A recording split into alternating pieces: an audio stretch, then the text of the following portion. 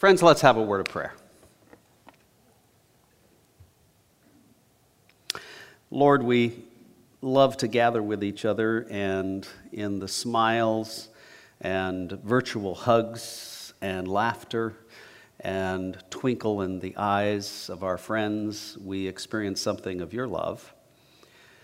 We experience your presence with us, maybe not in ways that we feel, but ways that we know are true, especially as we open ourselves to your truth, your word, the words of Scripture, words that came from other faithful folks, words that come from you. We experience you as we eat good food, as we gather in a place that's warm and dry and safe. We experience you especially in ways that you choose. So please come and be with us to give to us what we need today in the way that we need it today, not just for the sake of our comfort and peace and joy, but so that we can share all of that with others, with a world that badly needs to know you. We pray those things as we open ourselves to you now, in Jesus' name. Amen. Friends, we're continuing to look at the big names, titles, images, descriptions of Jesus. When you say the word Jesus, you're saying a whole lot. You can never say everything that you need to say about Jesus, but it's a good thing to try. And the older you get, the more you should know. So some of you should be experts these days in Jesus, right? We'll read a few passages. The word that we're focusing on is the word. So there's a lot to say about the word, even though we can't say it all. Let's look first at Deuteronomy chapter 8, verses 1 through 3.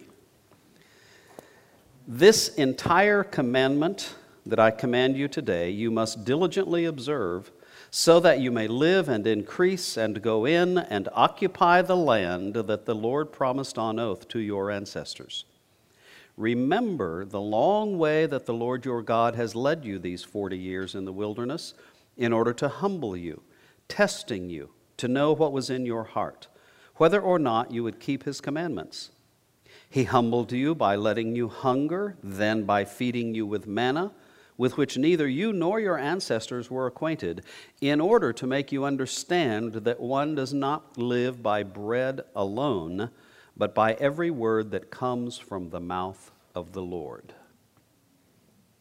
You've heard some of this language before. Good.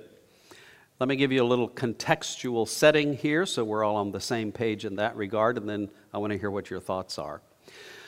The book of Deuteronomy is the fifth in the Pentateuch, Penta meaning five, the first 5 books of the Bible, first 5 books of the Old Testament, the first 5 books of Scripture in some sense that Jesus would have had available to him: Genesis, Exodus, Leviticus, Numbers, Deuteronomy. These first 5 books tell us the story about essentially the establishment of all of creation, pretty important stuff, and then particularly the establishment of the people or the nation of Israel. The rest of the story of the Old Testament tells us the story of Israel. In Deuteronomy, essentially what we have is the speech or speeches or messages that God gave to Moses to give to the people as they are preparing to go into the Holy Land. Quick review of history. God creates everything. At some point, God comes to Abraham, says, I got big plans for you. Abraham starts to have a big family. Eventually, that family ends up enslaved in Egypt for several hundred years. They are rescued by Moses and Aaron, and they wander around in the wilderness for a long time. And then they come to the plain of Moab. Anybody here been to Moab? Not Utah.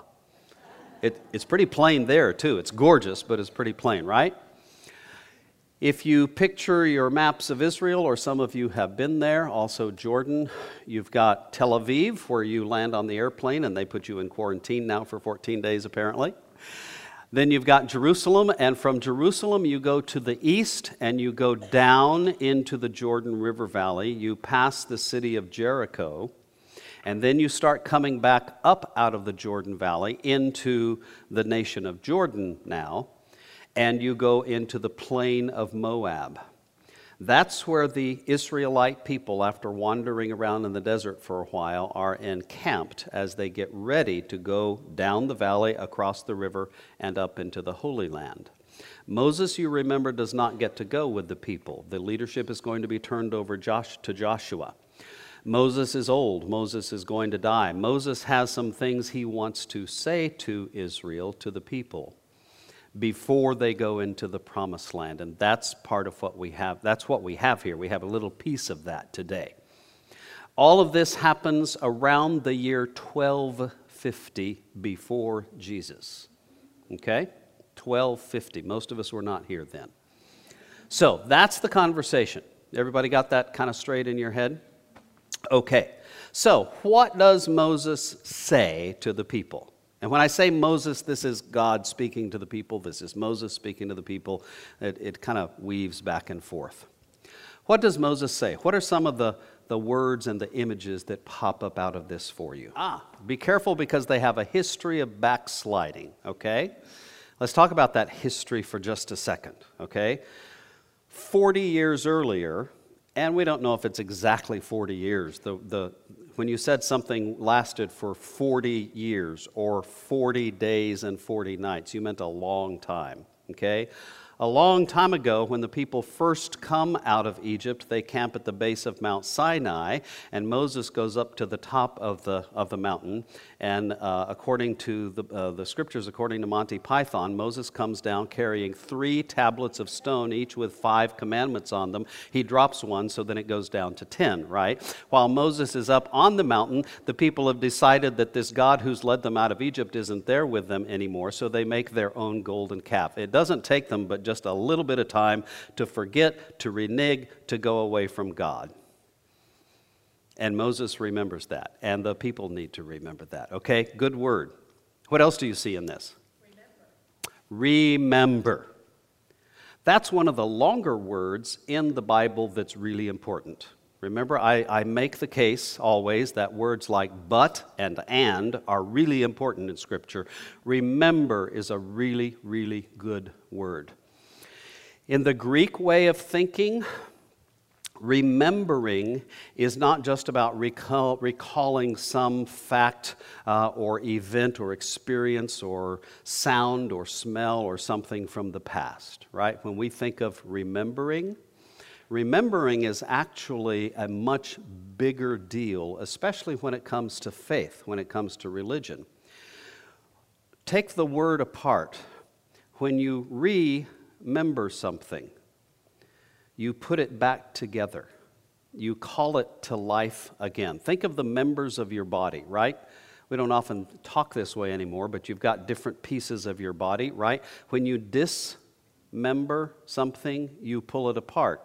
It doesn't work anymore. When you remember something, you put it back together. Remembering is putting back together the experience or experiences that the people have had with God, so that they can continue their experience with God. In a sense, the only thing that we do here is talk about what used to be. We talk about what used to be because what used to be still is and will be. And we need to remember what used to be so that we can know what is now and what will be coming in the future. Remembering is a sacred, holy, powerful act. A very powerful act. Remember. Good. What else do you see in this? That's it? Okay, let's eat. And no. Right? This entire commandment that I command you today, you must diligently observe. What is the commandment? You think of the 10 Commandments, right? From out of the 10 Commandments, grow an entire relationship. A commandment is not just you shall do this or you shall not do that. When you hear the commandment in the Old Testament, what we're talking about is the whole way of life, the whole mindset, the worldview, the approach to life that is taught and encouraged and brought about in the life of the people in their relationship with God. This entire commandment. Everything that God has been teaching the people, they are meant to remember. Why are they supposed to remember it? The answer's right there. So they can do it. And if you don't remember, oh, gee, I forgot that I was supposed to follow the speed limit. I forgot that I was supposed to get eggs and milk on the way home. That will get you in serious trouble, by the way. Right? Remember it so that you can do it. You do it. Why? So that you may live and increase and go in and occupy the land that you're moving into. Let me restate that a little bit, right? Did they know that the people know they were going to have to wander around for 40 years, right? The ambiguity of that, the uncertainty of that would drive you crazy. It did. It did. They didn't even have to be out there 40 years, just a few weeks maybe, before, while Moses is on Sinai. And they're already driven crazy, right? God led the people via the agency of Moses out. And they wandered around for a long time. What's that about? There we go. A good possibility they didn't obey God to begin with, right? Had they obeyed God to begin with, right? Had they stood in line like they were supposed to, or whatever it is, maybe they would have gotten in a lot sooner. The Bible actually struggles with that issue and that question in some sense, right?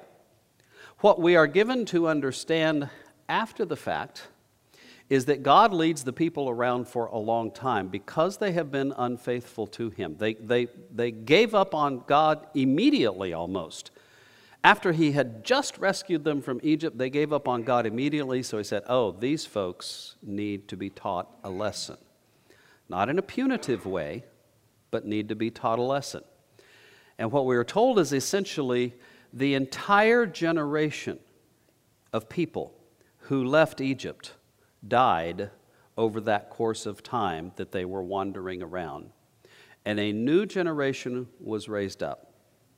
That's one of the reasons it was so important for the new generation to remember the commandments and to remember their history. I remember that Mom and Dad used to tell me about making bricks in Egypt, but we escaped from Egypt by the hand of God. And now God is taking us to a new place. The story of the Bible takes a long time to unfold. Part of the story, though, is whether or not we trust God and God's promise to take us where we're eventually supposed to go. And it's important, it's vital for us to remember our frustration, our impatience, our faithlessness in trusting God's eventual promise. That's important. But that's one of the reasons that Moses is talking about what he's talking about here. Remember what God has done for you. Look at the specific things that Moses says. Remember the long way that the Lord your God has led you these 40 years in the wilderness. Why? In order to humble you and to test you. Humility.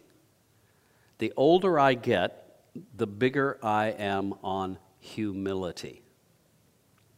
The more people I know, the more I know about life, the more I understand that humility is one of the fundamental things that you and I need in order to successfully follow in the way of Jesus. Because following means you're not in charge, doesn't it?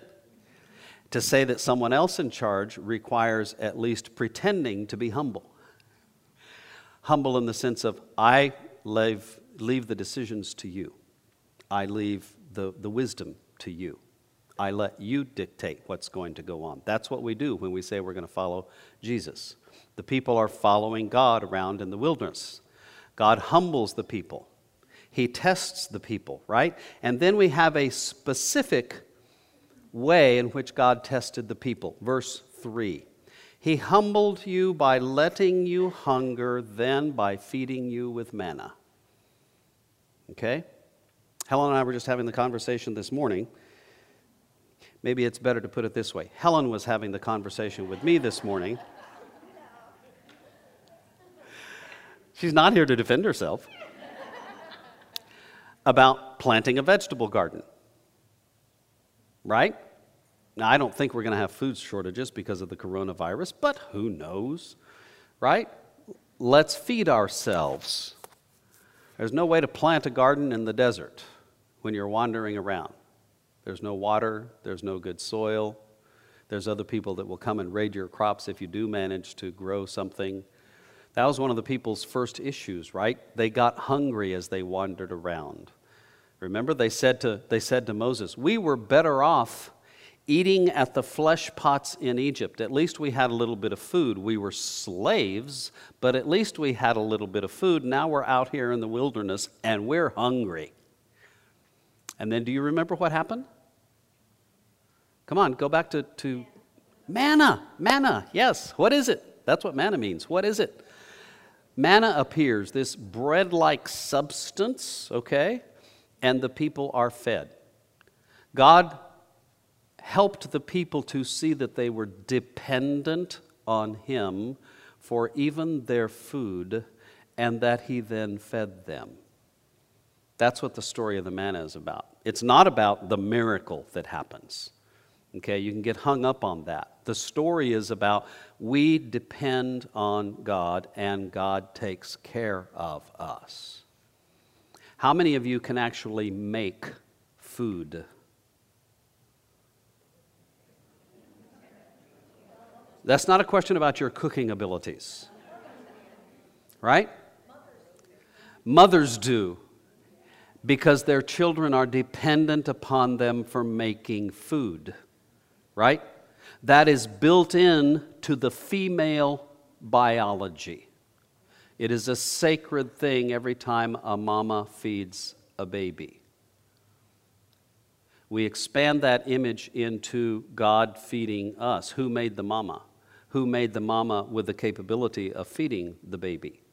Who made the seed so that it would sprout and grow and bear food? Who made the animals so that they would reproduce and we could eat the animals? Everything ultimately goes back to God, right? Even our food. Yeah, we can go to, maybe I shouldn't list specific places where you go buy food. That might be considered to be an endorsement, right? I was going to mention places like, let's see, Safeway and Ralph's, and we got some foofy kind of grocery stores now. Taco Bell, McDonald's, right? No. We use all the stuff that God has given us to use, okay? So what does Moses go on to say? God gave you food that you didn't know anything about in order, this is the fascinating part, okay? I'm gonna read it, and then you're going to tell me what it means. In order to make you understand that one does not live by bread alone, but by every word that comes from the mouth of the Lord. Talk to me about that. Yeah. What it's about, fundamentally, is not the physical stuff. It's your faith in God. It's your faith in God. It's about God. Therefore, we are called to have faith in the God who provides it all. Right? That's the fundamental thing that makes life happen. Good thought. Good thought. Yeah, remember the manna would appear in the morning and then it would spoil, but it would come again in the morning, except on the Sabbath, God would give them enough to last 2 days. Remember that piece of, am I remembering that right? These are the things that you put in Bible trivia exams. But yeah, you look to the heavens from which your feeding comes, okay? Exactly. Tomorrow is not promised. Put your trust and faith in the Lord. Yeah. You could do worse than to think about that every day when you wake up. Right? Right? Good, faithful Orthodox Jews will say, hey, I'll go have coffee with you tomorrow, the Lord willing. Okay? In Christian Arabic communities, the word is inshallah. You say that all the time, right? Inshallah. In the will of God. If it is in the will of God, I will do such and such, right? Remember, Jesus said, do not swear. Let your yes be yes and your no be no. Jesus wasn't talking about the bad language you learned on the playground in second grade. Jesus was talking about promising. That's what swearing is. Do you swear to tell the whole truth, nothing but the truth, blah, blah, blah, blah, blah? That is actually not a Christian exercise, because Jesus himself said, don't swear. Why did he say that? Because when you swear something, you are making a commitment and a promise that you cannot make. I cannot promise you that I will be here 5 seconds from now.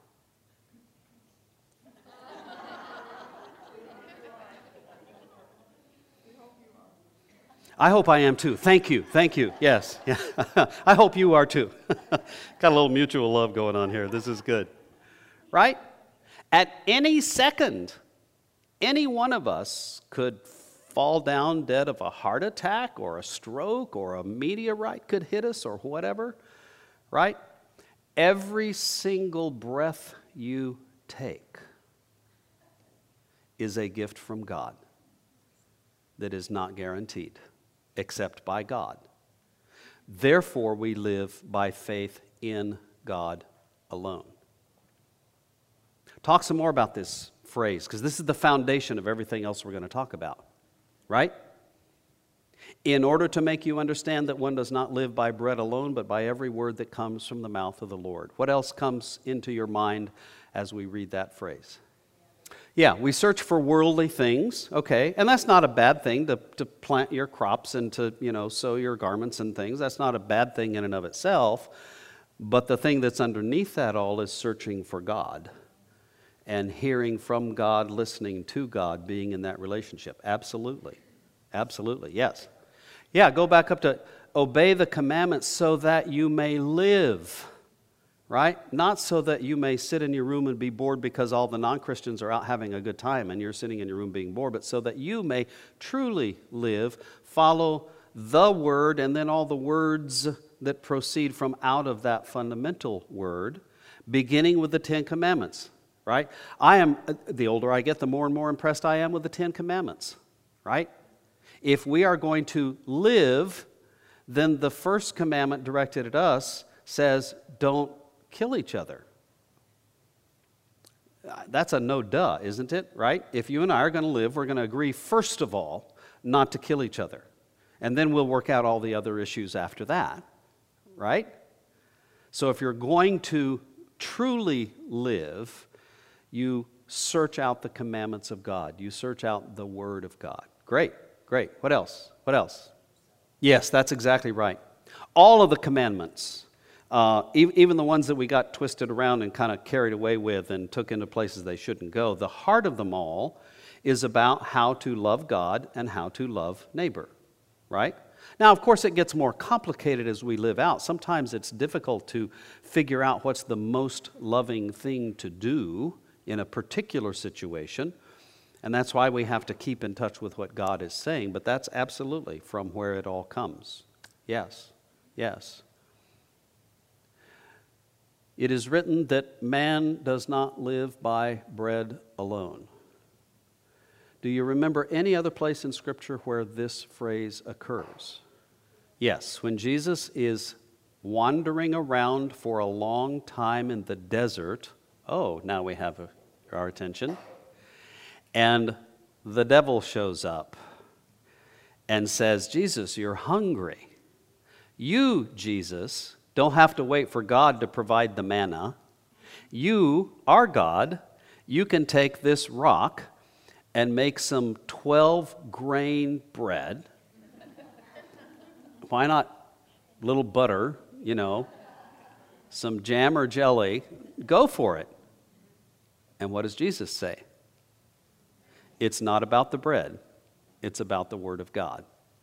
Right? Jesus' own life is in some sense a recapitulation of the life of Israel, right? Jesus is exiled for a while, off in Egypt, and comes back. Jesus wanders around in the desert for a while. All kinds of connections there that all tell us about our fundamental relationship with God.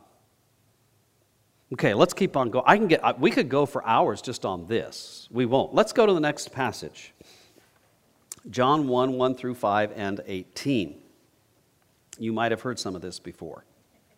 In the beginning was the Word, and the Word was with God, and the Word was God. He was in the beginning with God. All things came into being through him, and without him not one thing came into being. What has come into being in him was life, and the life was the light of all people. The light shines in the darkness, and the darkness did not overcome it. No one has ever seen God. It is God, the only Son, who is close to the Father's heart, who has made him known. Okay, you know this about the gospel according to John. You've got Matthew, Mark, and Luke, and then you have John. John is very different in some ways in its character. It is much more developed and finely adjusted and tuned in its theology, especially to express Christian theology in terms that non-Jews will understand, meaning folks that are influenced by the Hellenistic or the Greek world. Because of all that, we think that the gospel according to John was not written down in final form until maybe around the year 90 or 100, quite some time after Jesus is gone. There's scholarly argument about whether or not the disciple John actually wrote this, or maybe a follower of the disciple of John. When I say a scholarly argument, remember that the only reason people get to be scholars is so that they can argue with each other about things. The important thing is that John wrote a message of what he thought about Jesus. Whether it was John the disciple or some other John, the church eventually said, this is really good stuff. It tells us truth. And what does John say to us? The prologue of John really isn't it. In some sense, those first 18 verses of the Gospel according to John are a mini summary of the whole rest of the message of the Gospel according to John. Okay? In the beginning was the Word. Let's take this apart again. What ideas and images pop up out of this for you? What just starts to get things shaking and stirring inside you? Yeah, in the beginning. Where else do we hear the words in the beginning in the Bible? In the beginning, right? John, whoever wrote John, I'll say John. When John wrote his story of Jesus, it was clear that he had read his Bible, and in his Bible it starts with Bereshith, Bereshah, the Hebrew, in the beginning. And so now John in his story of Jesus is taking us back to the beginning of everything, okay? Before the beginning, before we began, we're talking about that which began us. In the beginning, that's big time stuff, yes. The first words of something are usually extremely important, right? And the first words that John chooses to use when he is trying to teach you and me about all the stuff we need to know is the word word. In the beginning was the Word, and the Word was with God, and the Word was God. And a little bit later on, and the Word became flesh and dwelt among us, full of grace and truth. Okay, that should tell us right there that word is an important word here. In the Greek, it is the word logos, okay, from which we get lots of our words today, like logical, okay, the logic of something, the word. Let's go back to the Old Testament word, okay? Remember the Genesis story? The older I get, the more I understand how much flows out of those first few chapters of Genesis, too. What happens as God creates? How does God do it? How does God create everything? He speaks. He speaks. How many of you can create something by saying it? We can't create anything physical. We can, however, create lots of stuff with the words that we speak. I could create pandemonium right now by telling you that I'm infected with the coronavirus and you all have it. I could create pandemonium by yelling, fire, everybody get out of the building. I can create a warm and fuzzy feeling inside you by saying that you are the most beautiful creature I have ever laid eyes on. Or I can create other kinds of feelings by saying other things that I won't say because I don't want to create those feelings. It's like, why did God bother to make you? Right? Words have power. The Word of God has the power to speak everything into existence. That's pretty big time speaking power, right? Now that word, that same word, John is trying to figure out a way to take the Genesis Hebrew Jewish understanding of the Word of God by which man lives and translate it into something that non-Jews, non-Bible readers will understand. And he hits on the idea of the logos, the Greek logos. Greek philosophy was actually very close in its understanding, close to the Hebrew understanding of the power of word. For the Greeks, the logos was the mind, the intelligence, the capability, the power, the incredible knowledge that was at the source and beginning of everything, right? Let's think about that a little bit. You had to be pretty smart to make the world, wouldn't you? You agree with me on that? Yeah, you got to be pretty smart to make the world. And not just smart, but to have the kind of smarts that leads to capability. It's smart and mind and intelligence and understanding for both the Hebrew mindset and the Greek mindset, the Hellenistic mindset, was not just about knowing facts and figures. It was about being smart enough to be able to actually do something, right? The smartest people in the world are the people who get something done. You can sit there and theorize all day long, but unless it issues forth in something happening, the theory doesn't make any difference to anybody. So that's what we're meaning by the power of the Word, okay? In the beginning was the Word was with God, the Word was God. Yeah, that's great. We're good with all that, right? And the Word became flesh. We have seen this Word. This is one of the reasons I'm big on Jesus. Because whatever it is that started everything, that undergirds everything, and to which everything is going, that and Jesus are the same thing. I cannot understand anything that I've just been teaching you about what the Word actually is. You can't understand it either, really. None of us can comprehend that force, that power, that intelligence that is underneath and before and above and through and to all things. We can't. We can talk about it forever and we can begin to shape the size of it, but as we talk more and more, we begin to get more impressed with just how much we don't know about it. Right? But, there's my word, but. And this word, that thing, John says, the church says, is Jesus. That I can begin to get my arms wrapped around. How many of you know some other human beings?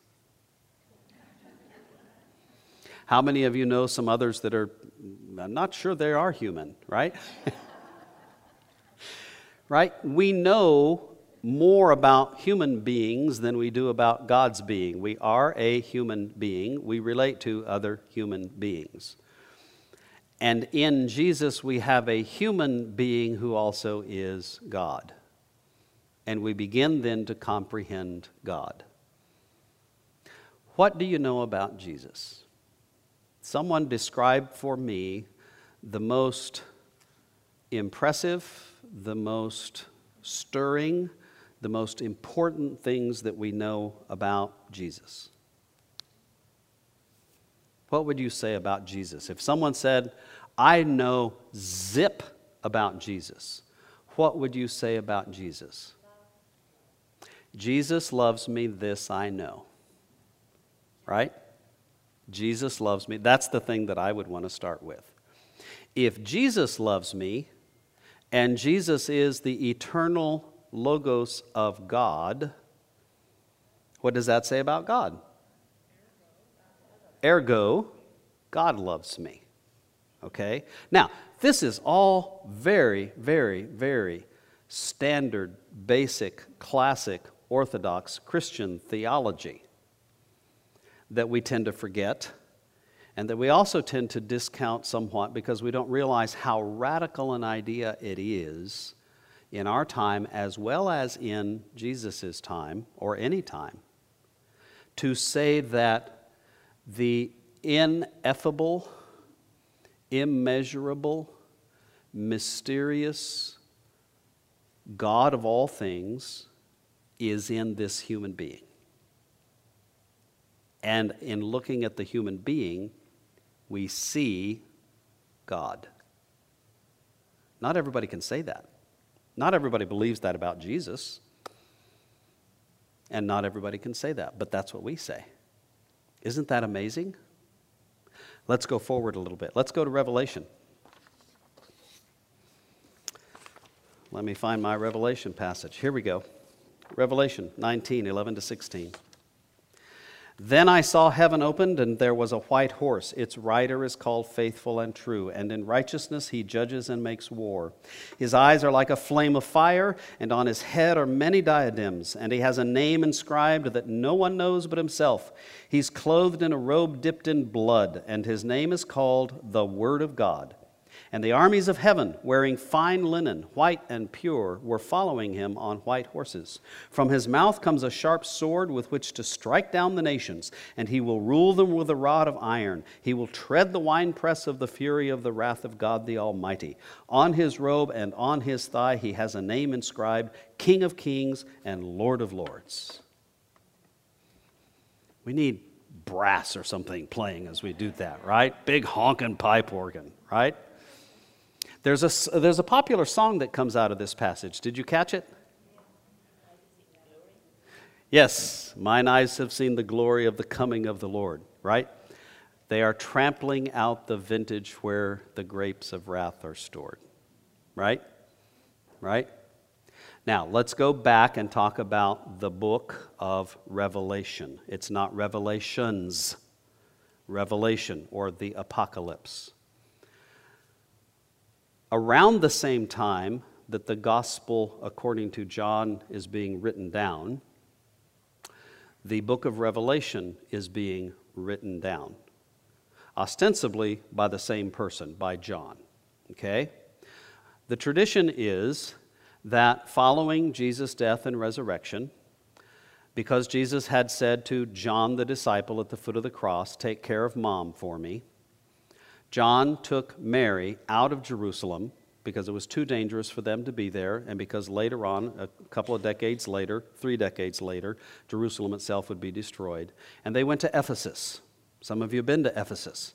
You can go to supposedly the house where John and Mary lived in Ephesus. As time went on, John got in trouble because he was a Christian.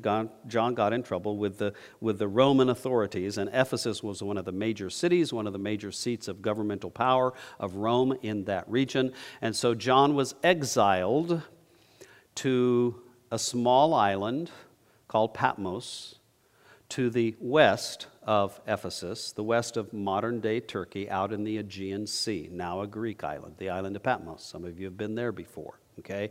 While he was on this rocky, barren desert island with a whole bunch of other convicts and political exiles, he has a vision. Jesus comes to him and says, "I got a message that you're going to give to the churches." During this period of history, the Emperor Diocletian, or was it Domitian? I always get the D guys mixed up. I say it right here. Domitian, 81 to 96. Domitian, among others, was one of the worst of the emperors in terms of their persecution of the Christians. Okay? Christians are being persecuted. So the word of Jesus comes to John to spread around the churches, and specifically 7 churches that are all located in western Turkey, not far from where Ephesus actually is. And that word is a word of encouragement, a word that teaches the people that God is going to make everything right, that regardless of the persecution, regardless of the fact that they are losing their businesses, regardless of the fact that their families are being shunned from society, regardless of the fact that some of them are being hauled in front of a statue of the emperor and made to proclaim the emperor is God, and they can't do it, they say, no, the emperor is not God, only God is God, Jesus is Lord, and therefore they're executed. In the midst of that kind of a context, we have John's message, the revelation. It speaks to us from out of a particular form of writing that has its roots back in Jewish history. It's called the apocalyptic form, okay? It is a form of writing that uses images and symbols and all kinds of fantastic wild things to disguise what is actually being said. And so you have beasts with horns and tons of eyes and wild and crazy things going on as a way of describing political, religious, social reality of that day. But you don't want people to know you're saying that. So you put it in those forms, and then people who are in the know, people who are taught what the sign language, what the imagery means, will understand what is being said. Ultimately, the book of Revelation is not a book that is meant to tell you and me about the end of the world today. It might be coming with the coronavirus, who knows? Lots of people have made lots of money and written tons of books, especially in our lifetime and in other periods of Christian history, saying that Revelation clearly teaches that Henry Kissinger is the Antichrist, and that Russia is going to rise up and destroy the whole world. That was the popular interpretation when I was alive. After Henry Kissinger, then became Mikhail Gorbachev, who had the mark of the beast on his head. Poor guy was a Christian. Did you realize that? At any rate, I have no patience whatsoever with anyone who takes Revelation and tries to turn it into something that's going to scare you into loving God. I have no patience with anyone who will disregard all of Christian history when we have tried to make Revelation apply to our day and time and specific events and people. Revelation did apply to specific events and people in its own day because it was written for people in that day. And at the end of the day, Revelation has exactly one message. And that message is, God wins. Thank you. Years ago now, we did an 8-week study on the book of Revelation. And that's really all that Revelation says. God wins. Now, lots comes out of that. Okay? If God wins, then what are you going to do with it? What are you going to do about the fact that God wins? Get on his side. Amen. That's what Revelation says. Now, obviously, there's a ton more in it, but that's the fundamental message. God wins. And so get on his side and stay on his side, even though you might lose your life today. There's none of us, I won't say this for certain, because remember, we can't say anything for certain, except that God alone is certain. There's none of us today who are going to be forced to choose between life and death because of our faith. There might be, but probably not. That's the situation and context. Look at what John says. We have this amazing image. The heavens are opened. We see into heaven, right? And there's the white horse with the rider called Faithful and True. He's righteous. He judges. He makes war. Eyes like a flame of fire, diadem. This is an impressive character. This is one impressive character. Who is it? Who is this rider on the white horse? This is the Word of God. Right? He has a name, verse 12, he has a name inscribed that no one knows but himself, meaning that we cannot fully describe and understand and know who this is, and yet we do know who this is. There's that paradox of faith. He is the Word of God. Who did John just say is the Word of God? Jesus. This is Christus Victor, Christ victorious. Right? The Christ who humbled himself and was executed by the Romans is the same Christ who one day will set everything right again. There's a lot of imagery in here that a lot of modern day wussy Christians don't like. They don't like the idea of God wiping out God's enemies, okay? I don't like the idea of God wiping out people, but I do like the idea of God wiping out anything that's going to destroy God's plan for us. In that day, it was put in terms of God wiping out enemies, wiping out people. Millions die, okay? We don't need to kill people, but we do need to kill evil. We do need to kill death. We do need to kill whatever in us and in others and in society takes us away from God. Because that actually is death, right? Wouldn't you like to kill death itself? That's part of the Christian methods. Jesus killed death. Ooh, how do you do that? I don't know how. Jesus did it, thank God, right? This is that writer, and this is the Word of God. Okay, go back to what we know about the Word in Genesis. The Word creates everything. Okay? This Word is the Word by which we live. What's the opposite of living? Dying. You either live by the Word or you die. It's a very clear-cut distinction as far as the Scripture is concerned. Right? This Word is the Word that we know in Jesus. If you want to know how it's done, if you want to know who it is, if you want to know everything about it, God has told you everything you need to know. Not everything, but everything that you need to know in Jesus.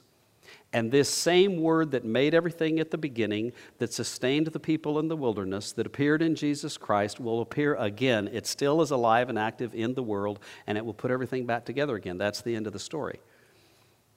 I've just given you Cliff's Notes on the Bible. Did you catch that? I didn't realize I was going to do that.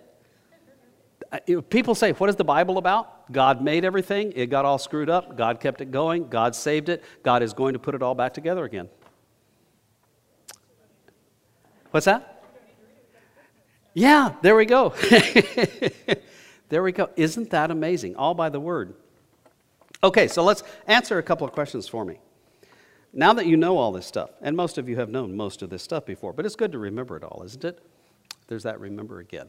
What are you going to do with that? What do you do with the fact that the Word of God is available to you? Share it? Good idea. Live by it? Learn it. Learn it. Wow. Wow. Somebody yesterday, where were we in that conversation? Where were we having the conversation where somebody had just gotten an email advertisement for a new Bible program that said, we'll send you free Bible verses every day? Was it Kingdom Academy? Yeah. And was it you that got that? Oh, it was Peggy. Yeah, that's right. That's right. This happened less than 12 hours ago, and I've already forgotten it. No, one of the members of this group got on her phone as we were talking there, this little advertisement thing. You get free Bible verses every day. What a stupid thing is that to say?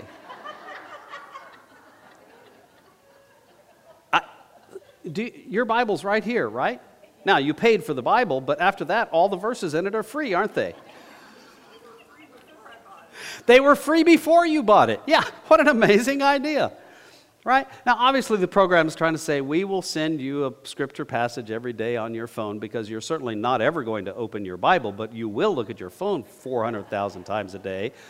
Whatever that is, right? The Word of God, the Word written, okay? The Word written is what we say the Bible is available to you. It introduces you to the Word. There's a difference between the written Word of God and the Word of God that is comprehended and expressed in Jesus. We read the Word so that we can meet the Word. They're not identical things.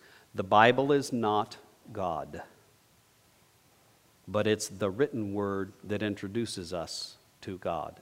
And in the study of it, we meet it itself. We meet God. We meet Jesus. And it's free. That just got me excited. I don't know. What else do you do with the Word?